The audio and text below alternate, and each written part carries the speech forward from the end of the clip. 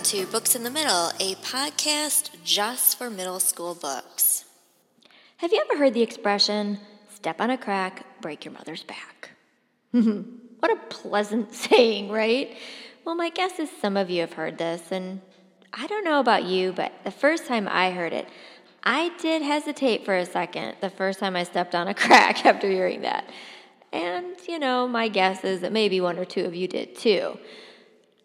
But when Tara hears about this, it really rocks her world. She's pretty young when she hears it.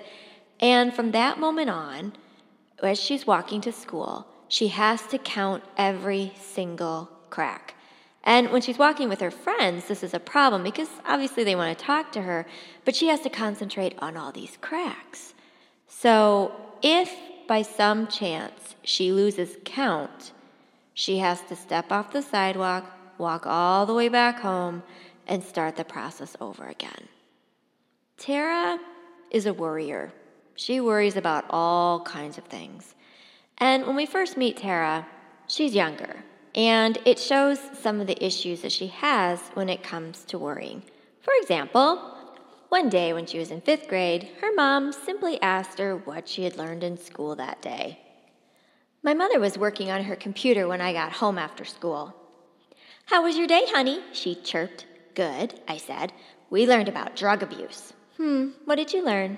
"That drugs kill your body, and that lots of people are addicted to drugs. Maybe even people we know, people who need help. Mrs. Prack asked us what we'd do if we found out our parents were addicted to cocaine.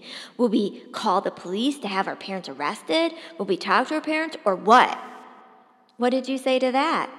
"I said that I'd call the police and have them talk to you." My mother burst out laughing. Her reactions are usually unpredictable to me, but I really didn't expect this. "Well then, honey, let me suggest that you make sure you've got some extra change to call the orphanage where you and your sister will be living after you call the police, okay?" I was stunned. "Did you ever take drugs?" My mother held out her arms and I sat on her lap. She kissed my neck. "Not enough for you to be as goofy as you are." That was not a good answer. I felt sweaty and dizzy. I couldn't catch my breath. "So, you took drugs?" My mother's smile faded. "Come on, honey. I was playing with you, trying to keep you from worrying about—" "You took drugs?" "I don't want to talk about this with you yet, honey." "Why?" "Because you overreact." Mother turned off her computer and gently pushed me off her lap. Finally, she said, "I smoked pot, marijuana. I don't regret it. I'm not sorry about it. I don't do it now. I believe that it is less harmful than alcohol, which is bad for you, but legal. And someday marijuana may be legal too.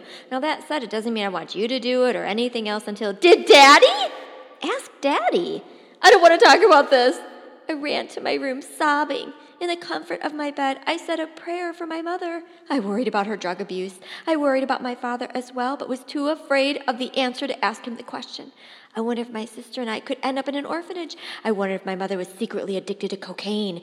For months after that, I monitored my mother's whereabouts. I stayed home from school to supervise her behavior whenever I could fake an illness. I surprised her on the toilet by bursting into the bathroom after her. I snuck up on her in the laundry room while she was doing permanent press. I even followed her into the pantry to make sure she wasn't smoking or snorting or popping pills. When she started locking doors behind her, especially the bathroom door, I began listening in on her phone calls to make sure they weren't with drug dealers. As you've probably figured out by now, Tara's worrying is beyond what people would consider normal worrying. The problem is, though, Tara and her family have no idea what to do or how to help her, as her obsessions and worries begin to spiral out of control, oftentimes with very humorous results, but of course, when you're living through something like this, not a whole lot seems funny.